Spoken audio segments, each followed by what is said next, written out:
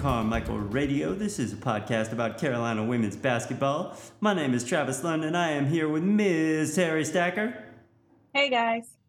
And Andrew Kurzaya. Hey, guys, let's do it. Let's talk about some fun stuff, shall we? Carolina in Carmichael last night beat the Wolfpack by double digits, 80-70. It was about the inverse of everything that we have seen for the past, let's call it at least 6 weeks in terms of trends with this team in all the absolute best ways. Starting at the top, man, shout out Lexi for just a ridiculous performance, man. 23 points on 9-16 from the floor, 5-9 from deep. Added in 4 boards and a dime, just absolutely went out and ripped it and really took the lead as far as just getting the bulk points up. And we will get to, there are many flowers that need to be distributed, but Allie Z, more like Allie Quick Z in this one. Off the bench, 12 points and a dime. Just started dropping bombs from outside, man. 4-7 behind the arc. Just came out there and just lit things up and really just opened up everything else about the offense. It was magnificent. She was on one. And for somebody who has seen inconsistent usage at times and hasn't been called upon a whole lot, for her to come out in one of her last games in Carmichael and just absolutely light the joint up and really break the game open that was a really special thing, man. That place was so loud, and you could tell how much of it was just kind of, we were giving that to her specifically last night. It was just great. Liz, another double-double, 13 points, 11 boards, a dime. The most egregious foul called upon her I may have ever seen. That was the one that got CB teed up. She was rightfully upset, although I did not think the tech was warranted, but we'll get to that for sure. Maria, man, 12 points, 7 boards, a dime, 3 blocks. And I want to talk a little bit more about those blocks later on as well. And this was an absolutely master game from DK. I really did, she didn't have it cooking offensively from a scoring perspective. And so she just did everything else. 9 points, 7 rebounds, 8 assists, 3 steals. And I thought was just an absolute maestro, controlling the pace, doing all these little point guard things that she doesn't get asked to do a whole lot, but was just really understood how to use possessions, was doing little manipulative things, a few dribbles to the left, a few dribbles to the right at the top of the key, just moving defenders a step and a half or two to open things up and tilt the floor a little bit. It was just really just an outstanding game from her. We're so used to think of her as a score first player, and often we need her to be, but she was magnificent last night, just doing so many other little things to make the game flow and make the offense really sing. And then Indy off the bench, just 11 points, 4 boards, 4 dimes, 3 steals. Just really,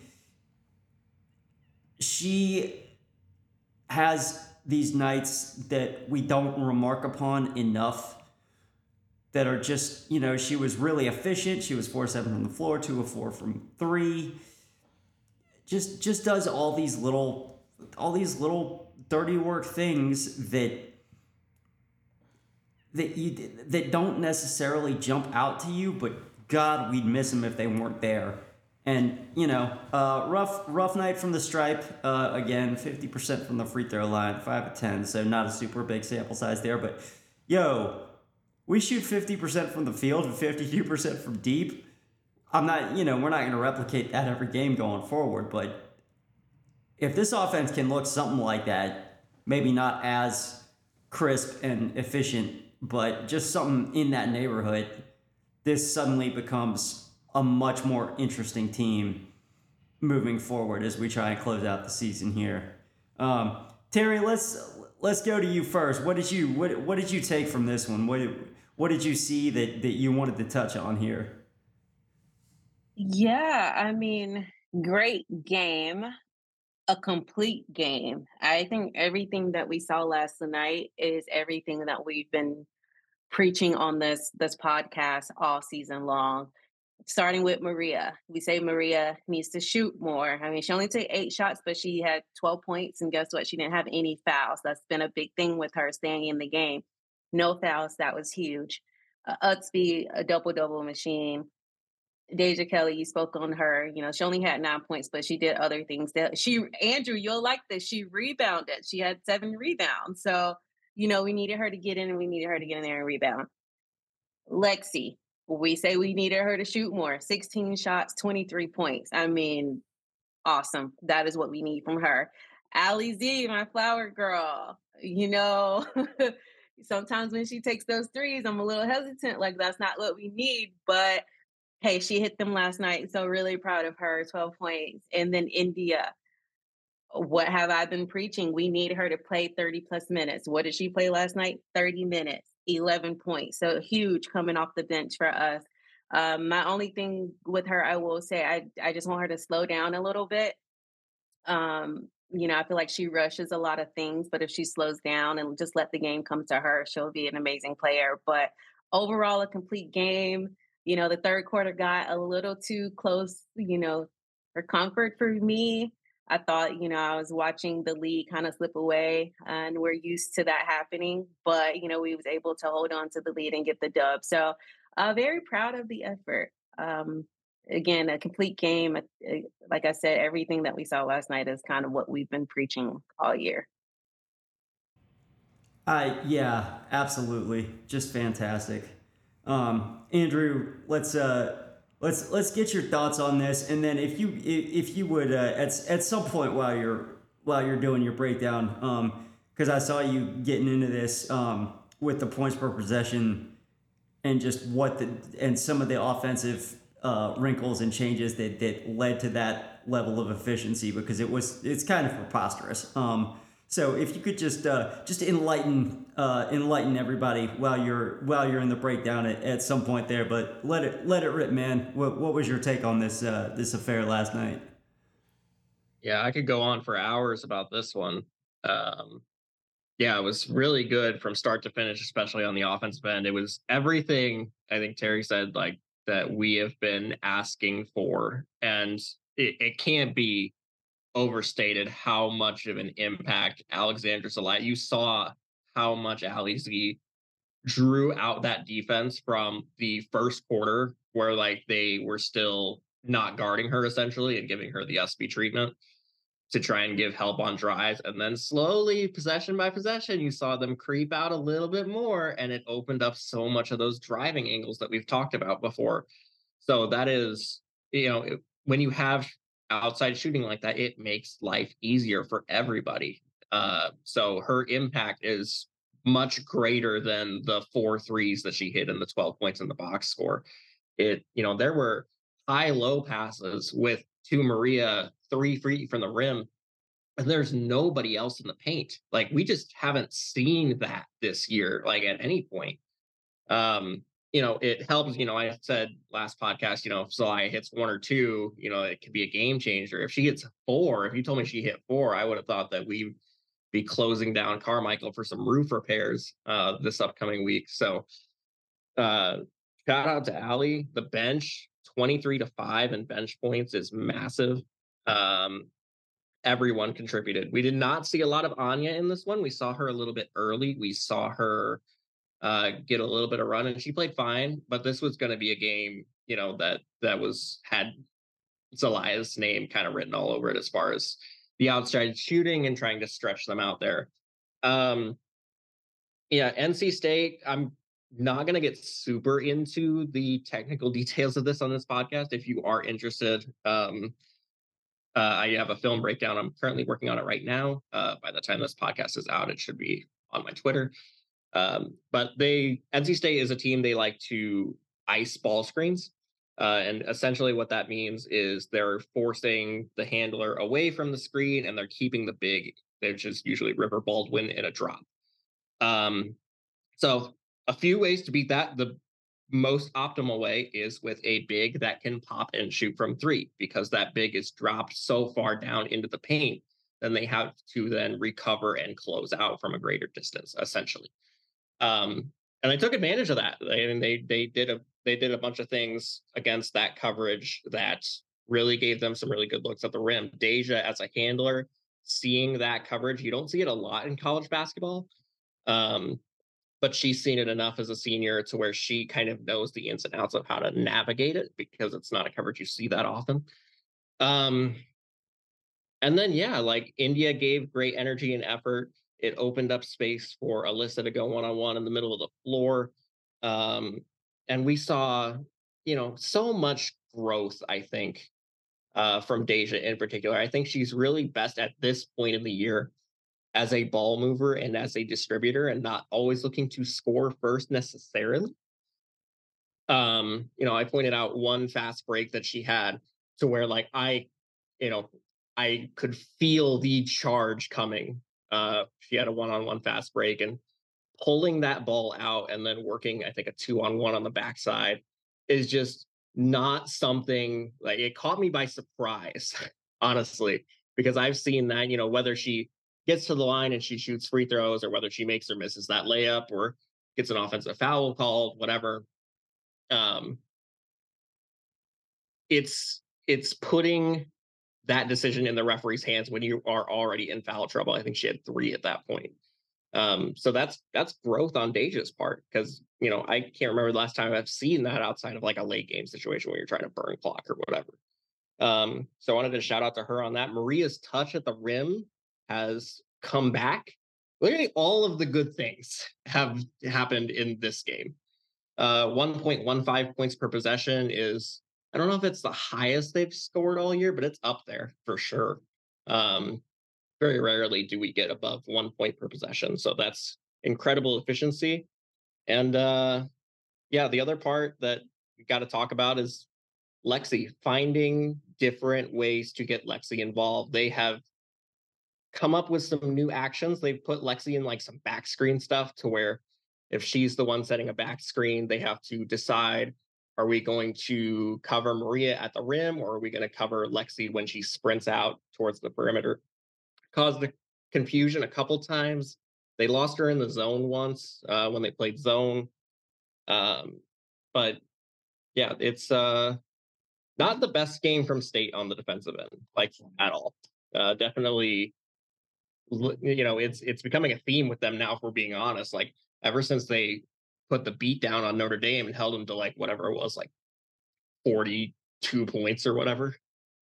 Since then, they've given up 85 to Georgia Tech, and they gave up 80 to North Carolina. So they've got their own issues. And Westmore talked about that in their post-game presser. But yeah, really good game all around from the offense in this one. And you were talking about what they did to kind of really force Baldwin into some uncomfortable positions as far as, the bigs, and especially bigs that play her style of ball no likey drawn away from rim. But basically, yeah. On the flip side, Wes had to sit her a lot more than I think he would have liked, because Ali Z was like on the other end. Ali Z just bodied her up, man. Yeah, and she could not do jack all down there, and that I thought was just like, that was kind of an underrated part of Ali's. This was her her Sistine Chapel game for sure. But Oh yeah. that was one of the greatest parts was, and it was I shout out my wife, who was the first one who looked at me and went, she can't do anything when Allie's on her down there. She just can't at all. And she was right, man. The River Baldwin could do nothing on the block when Allie had Yeah. her. And the other thing defensively that I want to shout out, because this has long been like a pet thing of mine that I deeply enjoy. Maria did something at least twice, and it might have been all three times last night. I can't recall the third one. I remember the first two more clearly because they were on our end, the end where our seats are of the floor. Blocks are good because they prevent points. Blocks are something that I think a lot of fans get excited about when there's the big block, when it gets swatted into the third row. Maria did something twice last night that I think is one of the most underrated skills in all of basketball, particularly for posts, is that she blocked in a controlled manner, which did not just prevent the shot, but it immediately transferred possession. That is such a hard thing to do. To block in she was blocking like she was like a kid tossing a baseball to themselves in the backyard. She was blocking them straight up softly enough that she could just catch them off the block. And that is something that not a lot of people do because they want to go for the big swat. But that triggers the break. It changes the dynamics of the game, and it's something that just when you can do it like that, and especially as consistently as she was last night, it's just such a. I was giddy watching her do that over and over again down there. It was just delightful. Yeah, and that's one of those games where I talked about this. I think if it wasn't the last podcast, a couple ones before, like these are the kind of games against those type of bigs where Zelaya can really thrive. Like not like the super athletic bigs that are going to put you in ball screens like Liz Kitley. Like probably not a great matchup for Zelaya, right? But bigs like River Baldwin and Ayoka Lee, like those type of like rugged, Bill, we're not leaving the paint. Those are the games where Allie can thrive because it's essentially just like wall up and be big and make them go to a post move. And that she's really good at that. Um, you know, and then Maria, like you talked about, she's really good. I think the most impressive play I saw from Maria last night, other than just the touch in general, was like she had one where she was completely boxed out on a rebound and just whether she meant to do it or not, but kept it alive and just kind of tipped it to Alyssa and it just kind of fell in her lap and got 2 points out of that. So it's Oh, just when the energy and activity. she volleyball set it directly into Yeah. Liz as she was filling into the right side. Yeah. Yeah. Yeah. Really, really impressive stuff there. And that's all like, energy. Like that's just wanting the basketball, but being controlled enough not to go over the back and foul.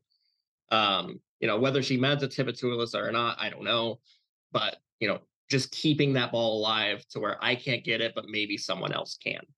And then, yeah, Maria, if there's one thing that she's really good at, it's altering and blocking shots.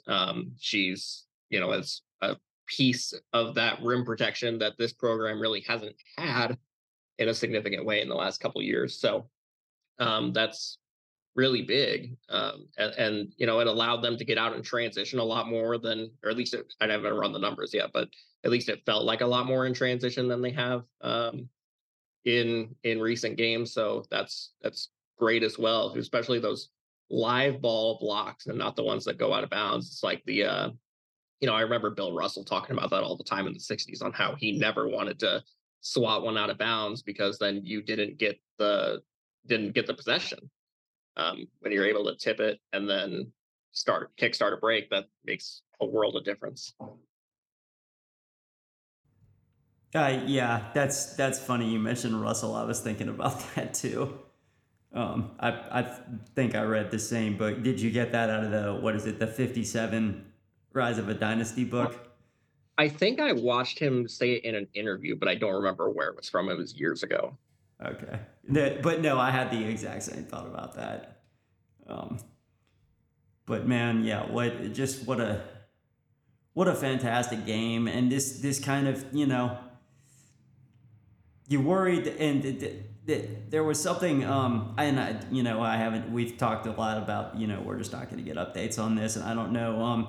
Terry, did you catch anything about, like, Renaya was not there. We did not see her at all last night. Have you seen anything Yeah. about, like? No, and you're right. I was looking for her too. And I did not see her on the TV because I didn't make it to the game, but I didn't see her. I even like searched her name on Twitter to see if anything would come up and nothing came up. So I don't know, but she did. I do follow her on Instagram and she did, post in her Instagram story, like the team winning. Um, so yeah, I don't know. Yeah, and I didn't. I mean, it wasn't a super wide shot, so maybe she was just happened to be off screen or whatever. But I didn't see her in the, like, the post that went up from the team with the, the water celebration in the locker room afterwards. I didn't see her in that, so just just hope she's okay. Yep. Listener, I apologize. I'm playing a road game before a road game here. I'm in an Airbnb in Roanoke, Virginia. We're going to the Virginia Tech game on Sunday, so the audio is not ideal on my particular end. So I apologize about all the ambient noise leaking through here and the echo. But there's nothing I can do about that right now. But yeah, I just, and again, we hope she's okay. I will say, P looked like she was moving a lot better. Um, but the last couple of games, she was out there walking around and just kind of, she looked like she was a little sprier walking around. So hopefully that bodes well. Because we're gonna need at least one of them back at some point. It's gonna be a tough ask for them to make a serious run in March if the rotation is this limited. But we'll have to get there when we get there. Moving on, I feel like we don't need to go over a lot about Virginia Tech. Since the last time we played them, they have won every game since, including beating up on State and Louisville by double-digit margins. No significant injuries or changes to their rotation. They're still really, really good, and from what we've seen in Castle, you know, um, it's going to be a pretty raucous road environment on Sunday. So that's not a whole lot has changed for the Hokies since last time we played them, but we are a different team in both good ways with some of the growth that we've seen, especially the last two games, and bad, just due to the Renaya's injury obviously limits and changes the rotation a little bit here. Andrew, I'll go to you first. Do you just tactically with the new lineup and rotation as it stands right now, but also taking into account some of the differences in play and some of the people that have stepped up or who have recalibrated how they play to do more, do different things. And obviously the first one was a pretty close game. They played them pretty tough, but with some of the limitations that we're dealing with here, what do you see tactically? Are there any significant changes that you can foresee or things that you'd like to see utilized on Sunday? Well, with Virginia Tech, at least on the offensive end, you know what you're getting, right? You're getting a heavy, heavy dose of ball screens. Maybe more than anyone in the country. It feels like they run a ton of them. And why not? Georgia Amore is up there with Caitlin Clark for as good as you can be at facilitating a ball screen. Yeah, and then the outside shooting, they have a lot of it, and then not to mention they have an ACC Player of the Year candidate for a third straight year in Liz Kitley, who, after watching what she did to Duke last week, is terrifying.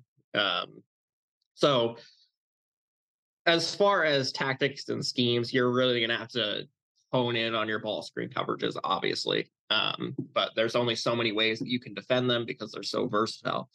Um, I don't know because of that how much we'll see of Zelaya. Maybe it's just going to be one of those games where we're going to take our lumps on that end and live with the maybe lack of rebounding and them putting Zelaya in uncomfortable situations if it means that it opens up our offense more than not having her out there. I don't know. I remember the first time we played them, CB went to a lot of zone, especially in that second half, and it was pretty effective from what I remember. Just didn't stick with it long enough for most people's taste. So I think you'll see. I think you'll see some zone, especially to try and Virginia Tech ran a lot of CB calls it single side action. What that essentially means is it's Kitley and Amore on one side of the floor running a ball screen. Everyone else is cleared out to the other side. Um, Against man to man in the first half of that game, they torched Carolina just because they had to pull someone all the way over from the weak side to try and get Kitley on the roll. In the second half, they went to a lot more zone, and just because of the way zone is structured, it kind of takes a little bit of that away, and makes them stand up a little bit more. So I think there's a good chance that you'll see probably more zone in this game than you saw in the first one, especially to start out, um, just to see how they'll handle that. And also, it's a good way you can stick Zelaya anywhere in that zone, so she's not necessarily getting picked on all the time, which is good. It's a good way to hide a defender like that if you think that they might get picked on at ball screen. So that's what I'm looking for. Obviously, with it'll be interesting to see how Virginia Tech defends with Zelaya out there, depending on how much she plays. Are they going to extend out? Are they thinking maybe NC State was kind of a fluke game and they kind of ignore her a little bit? So it just kind of depends on the first. I think the first quarter and a half are going to be really important on how that game is going to go. But yeah, Castle is a really tough place to come out of with a win. I've heard nothing but great things about the place. So yeah, it should be a good one on Sunday.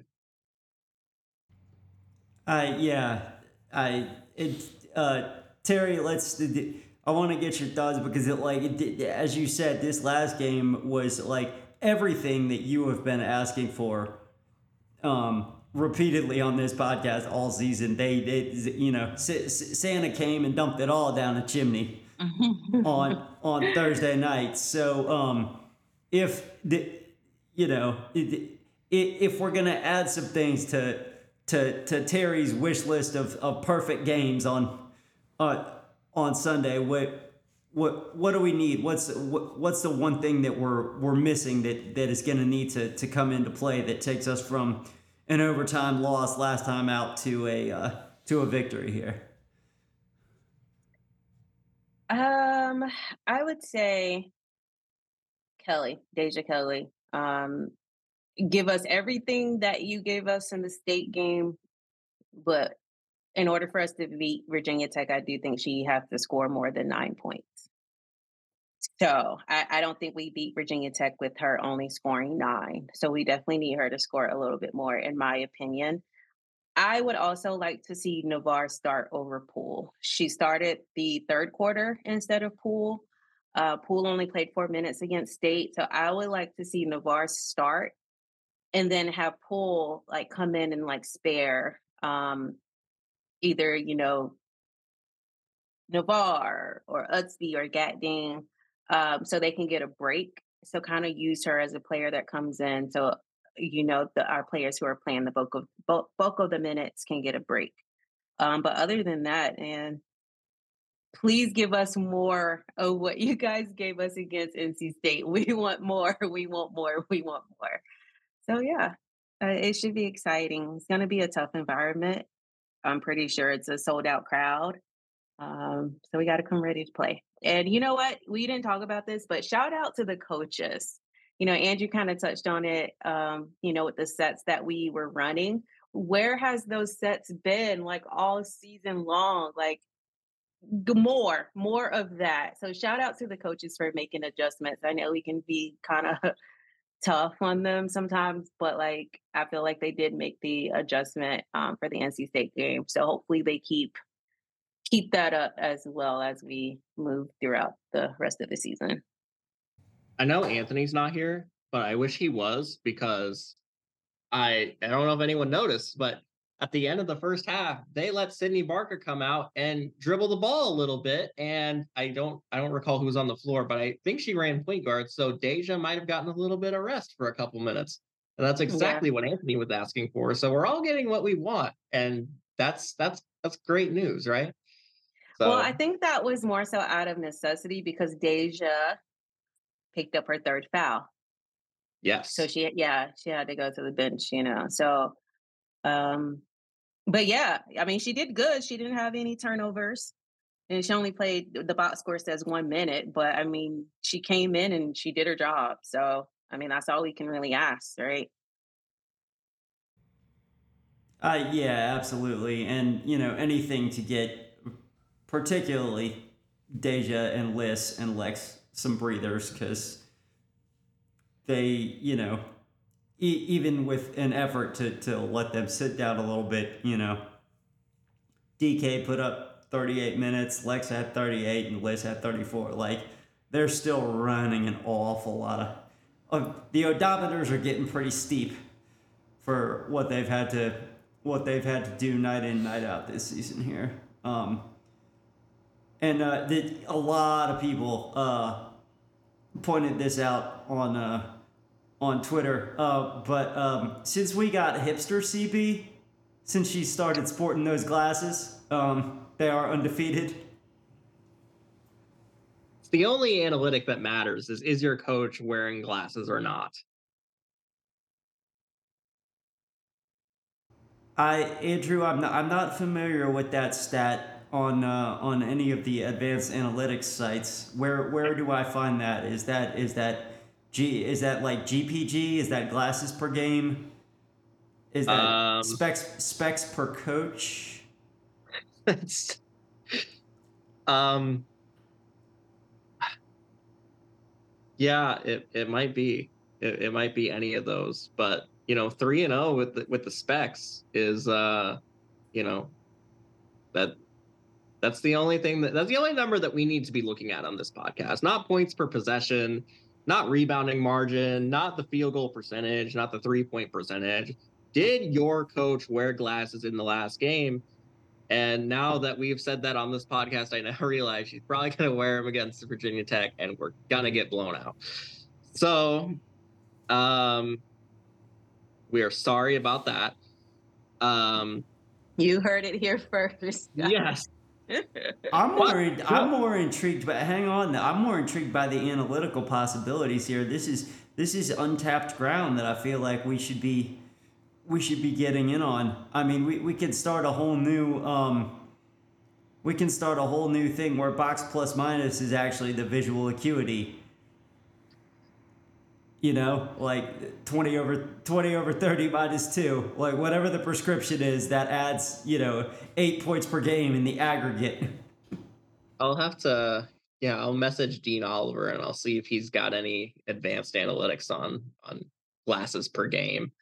Yeah. Speaking of, I do want to touch on this real quickly. I think we may have accidentally used our curse for good, at least as it relates to the Indiana Hoosiers, who Yo! beat the brakes off of Iowa the other night. Um, so we were kind of talking about, Indiana's kind of looking, and huge win for them over Iowa. So we used our curse for good. So I thought that was good. So yeah, shout out to Terry Morin and Mackenzie Holmes, and they did a great job on Gatling Park all night. So yeah, Yeah, listener, as we said last time around, we are available for monetary reimbursement, and we will gladly praise your biggest rival on this podcast and subsequently send them into a tailspin. Um, speaking of infallible statistical trends on the level of glasses wearing coaches. Um, I mean, I see no flaw in the logic here. no, I mean I haven't found anything yet. I mean certainly Carolina's opponents haven't either. So yeah, keep rolling with it. Speaking of other results, Louisville kicked the bejesus out of Georgia Tech. Ohio State destroyed Penn State. South Carolina absolutely destroyed Alabama. Notre Dame palindromed Clemson 47-74. Jesus. That was insane. Maybe the most shocking result of the night. I suppose probably Indiana just obliterating Iowa would be your clear pick there. But if there's another contender, man, Duke 58, Cuse 45 on Cuse's home floor. I didn't get a chance to go back and catch a lick of this more than what I caught on highlights, but good God. Yeah, I haven't seen that game yet, but I'll say it right now. Like, I think come conference tournament time, outside of like the favorites, like a dark horse to win that tournament is definitely Duke. I think they're peaking at the right time. They're playing really good basketball right now. Okay, I can't tell whether you're in earnest or No, subversively I trying actually to. am in earnest, and that's the thing is that like I can say those things and actually mean them, and now they'll go up in flames, and I didn't mean to, but like I kind of did. So I'm sorry to Kara, I guess. First round exit. Whoa! I'm saying Whoa! that's what's gonna happen because he said he could see them winning the tournament. So now I'm saying because he Okay. said that, first round exit. Terry off the top rope throwing flames. Good That's Lord. I've been wrong before, and especially with the mic recording, it's certainly possible, if not probable at this point. So, but point being, they are playing really good basketball right now, and maybe this praise will at least do some good for our game coming up with them. We can only hope. There have been some very interesting senior games, both in Carmichael and Cameron. I mean, they always are, but over the past decade or so, particularly, there have been some very weird results in some of those. One more oddity. That speaking of just like the who won doesn't surprise you, the how does. UCLA 82, Utah 52. What has happened to the Utes over the past 3 weeks? They Wile E. Coyote off a cliff. Like this, I don't know what's wrong with them, but something has gone horribly awry. Let me look them up because I haven't actually been following what's been going on with them, other than the Oregon State game that we talked about. Uh, Yeah, I mean, UCLA got Lauren Betts back, so that definitely helped them get back on track. And then, of course, earlier this season, Utah lost one of their leading scorers for the season, so that probably didn't help. But I yeah, kind of a shocker. I thought it was going to be a little bit closer, but UCLA got off to a fast start in that one. Yeah, and they beat UCLA earlier in the season by 13. that was a really good game. Yeah, and then they beat Oregon twice. I don't That I don't know unfortunately for what's Kelly going on with Graves, Oregon, that man. doesn't qualify as impressive this year. No, but it was more so like I don't know what the heck is going on with Oregon. And they beat Colorado by 1. So that's a quality win. Uh, yeah, I don't know what happened in this UCLA game. I might have to take a look at that. I don't have any comments on it, but I mean, 52 points. Probably didn't shoot the ball very good, but yeah, big win for UCLA. Yeah, it's gonna. I God bless the Pac-12 if they're gonna go out, man. They're emptying the fireworks cache and just giving us all the pyrotechnics. Every every weird result, every just like, oh my God, look how insane this team is right now for one reason or the other. Like it just they're I'm I am going to miss this conference. And I don't know, maybe we'll do a whole off-season thing about realignment and expansion and all this. They talked about this. Both coaches did a little bit at the post-game pressers last night, about the fact that this is going to be, at least for the foreseeable future, it'll be Carolina and State only once per season.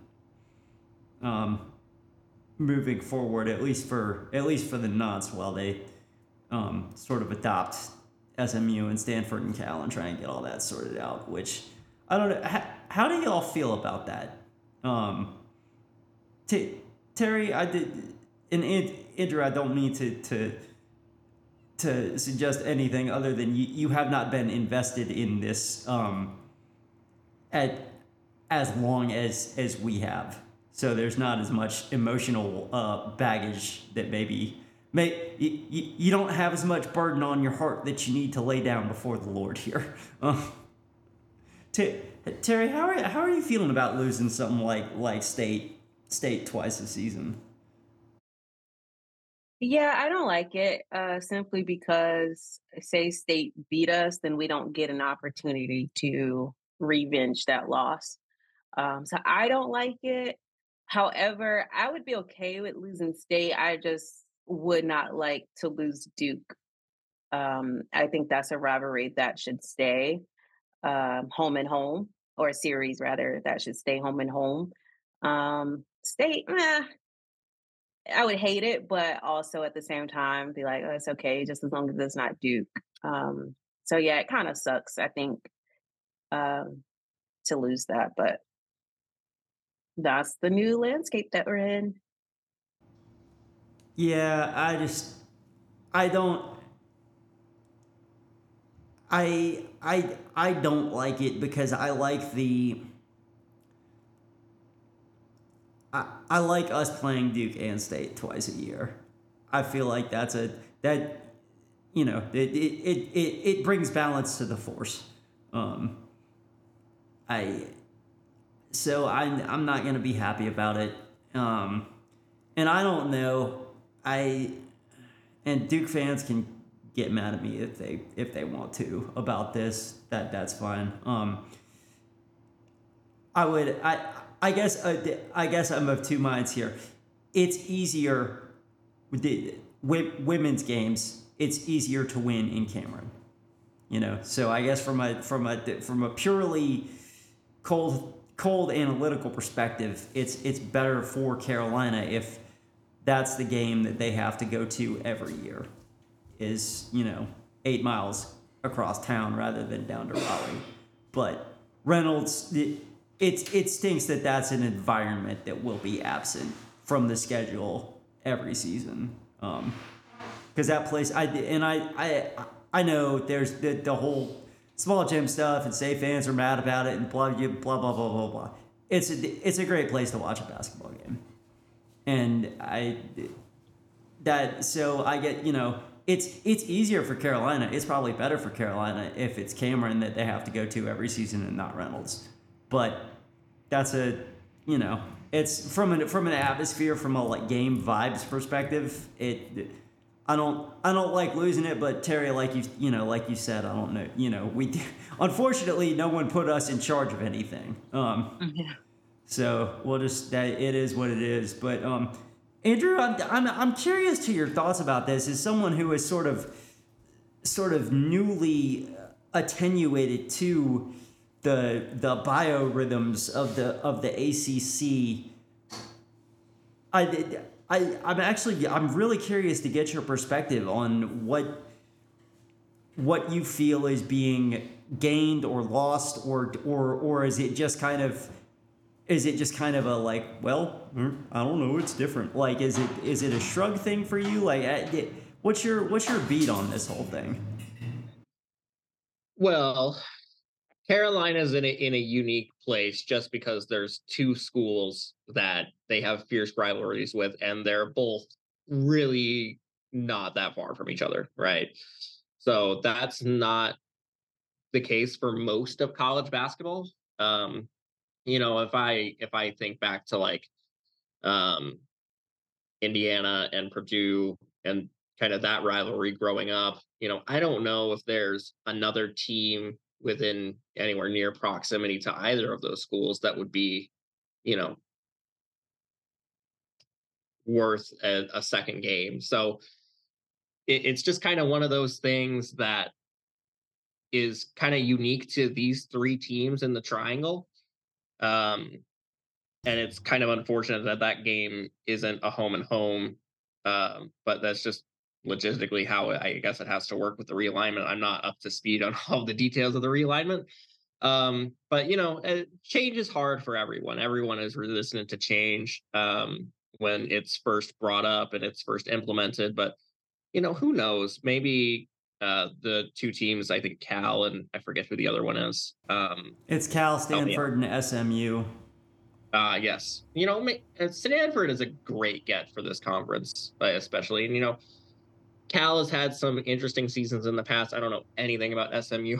um, but, who knows? Those schools could easily thrive in this conference and develop maybe not the same fierce, intense rivalry, but it will add a shot of flavor, I think, at least early on to the schedule, more than some people are expecting it to. But I also do get the sentimental vibes because I've never been to Reynolds, but everyone I've ever talked to about it has told me it's like easily top three in the conference, if not number one for a place to go watch a basketball game. Um, you know, so that's going to be missed, but conference tournaments are still a thing. That might not be on the home floor, but uh, it's not like it's impossible that we would see state twice a year. So that's if you're looking for like that revenge arc for a loss earlier in the season, that's still on the table. But yeah, I'm like I said, I'm not super. I don't have like 10 to 15 years of investment in it. But I also understand like it's not a joke to people around the triangle either. And so I can see why a lot of people would miss it. Can I not to I just I'm very curious about this because you are from I would say it's between North Carolina and Indiana, probably the two most basketball obsessed states in the country. Just that you were talking about, Indiana, Purdue, and they don't really have a third. Hypothetically, had Notre Dame hits their little quasi conference affiliation to the Big Ten rather than the ACC, and we're playing Indiana and Purdue on a yearly basis, do you think that would comprise a similar triad to what we have here? Maybe, but I would say still probably not. Just based off like you have to understand, like the triangle is so small in the grand scheme of things. Like Purdue and IU, I think, are at least maybe at least an hour drive from each other. And then if you go up to Notre Dame from IU, that's 3+ hours. So I don't think that you would get definitely some travel from fans, but I not nearly on the same scale. And I've been to all three gyms. I've been to Mackey. I've been to what do they call it, Memorial, whatever the place IU plays at, and I've been to Purcell now for the women's game. So all three gyms are really loud. I think Mackey is probably the best out of all of them.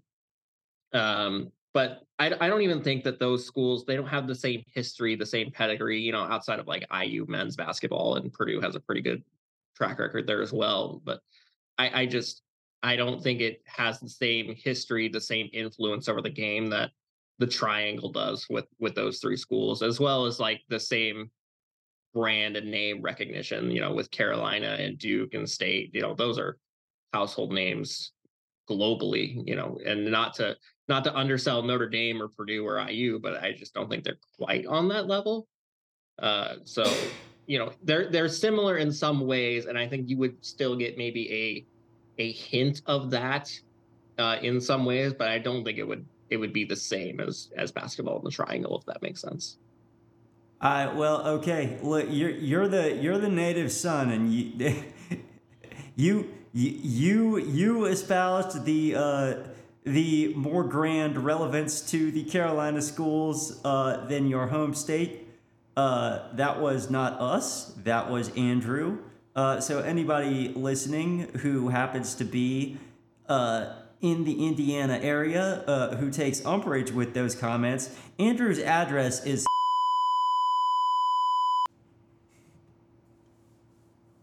Why you gotta do me like that, man? That's why I bleeped it, brother. um, yeah, Indiana has a lot of really good things going for it for basketball. It's always been a bedrock for growing the game, but that's most of it is done, I think, on the high school level, and that's why I was so blessed to be able to be a part of a couple high school programs in Indiana. I made a documentary kind of circled around that, around one of the teams that I was a part of. If people want to see that, I guess that's on YouTube. Um, but yeah, it Hey, really if is. you're a word of advice, if you're going to promote yourself, you should tell people what the name of the documentary is so that they can search The for it. the name of the documentary is, I made it during COVID. It's called Family. It's from the Munster High School girls basketball team. It's really good. It's like an hour and 15 minutes long, and it took a year of my life to shoot and record and do all that. So it's really good if you like high school girls basketball, and then kind of tying into just what exactly Indiana basketball is about and how special and important it is. That might be a good watch for you. um but yeah, I can tell you firsthand, like going to a high school game and even some college games in Indiana, they really do pack the place. Like there's high school games, like there's one in Newcastle, Indiana. They pack it every time. It's like standing room only. It's tough to get tickets, and it's partially just because there there's not to roast Indiana a little bit, but there's not a lot to do on a Friday night in the middle of the corn. So that's kind of what draws the community in, and gets them to flock to games. And we've had some really special players come out of Indiana. Like I'll just speak to the women's side. Um, Dana Evans is from my area of Indiana. I went against Dana Evans her senior year of high school. Um, and trying to game plan for her was impossible. Oh, Eh, okay. As a coach, no, I I was no, like, did you I say? Wait, hang on. Did you? How did that work? no, no. Our staff did play Gary Westside before she got to Louisville, and it was it was impossible. Like it just with high school kids, and she can shoot it from half court. Um, Trying to think. uh, one of the Jackson twins. Uh, she plays for Kansas now. She's really, I think she's in the running for Big 12 Defensive Player of the Year this year. She's from East Chicago. There's a bunch of really good athletes from this area that have played. And that's just up in my region, like down in the Indianapolis areas, like the boys town especially gets really good. There's, I could go on forever and list all the names that have come out of high school programs here. Yeah, Indiana basketball and North Carolina basketball are really something to behold, and I'm blessed that I've gotten to experience both. I don't know how many people have, but uh, yeah, great places for basketball. Yeah, definitely worth it. Right on, man. I don't even think the people on this podcast knew about the documentary, so I will absolutely be looking that up and checking it out. You said that's just on YouTube? Yeah, it's on YouTube. I'll link it on my Twitter if anyone wants to take a look at it and watch it if they have an hour of their time to kill. Dude, absolutely. That's dope. I'm glad to hear that Dana Evans was torturing you before she went to Louisville and spent some time torturing us. All comes back full circle, doesn't it? Yup. All right. Well, I think we can go ahead and get out of here for the evening here. We're recording this early-ish on a Friday, at least by Pac-12 standards, so we're not touching on any of the Friday night Pac-12 action as we would if we were doing this on a normal Saturday record, listener, so that's why that's not happening.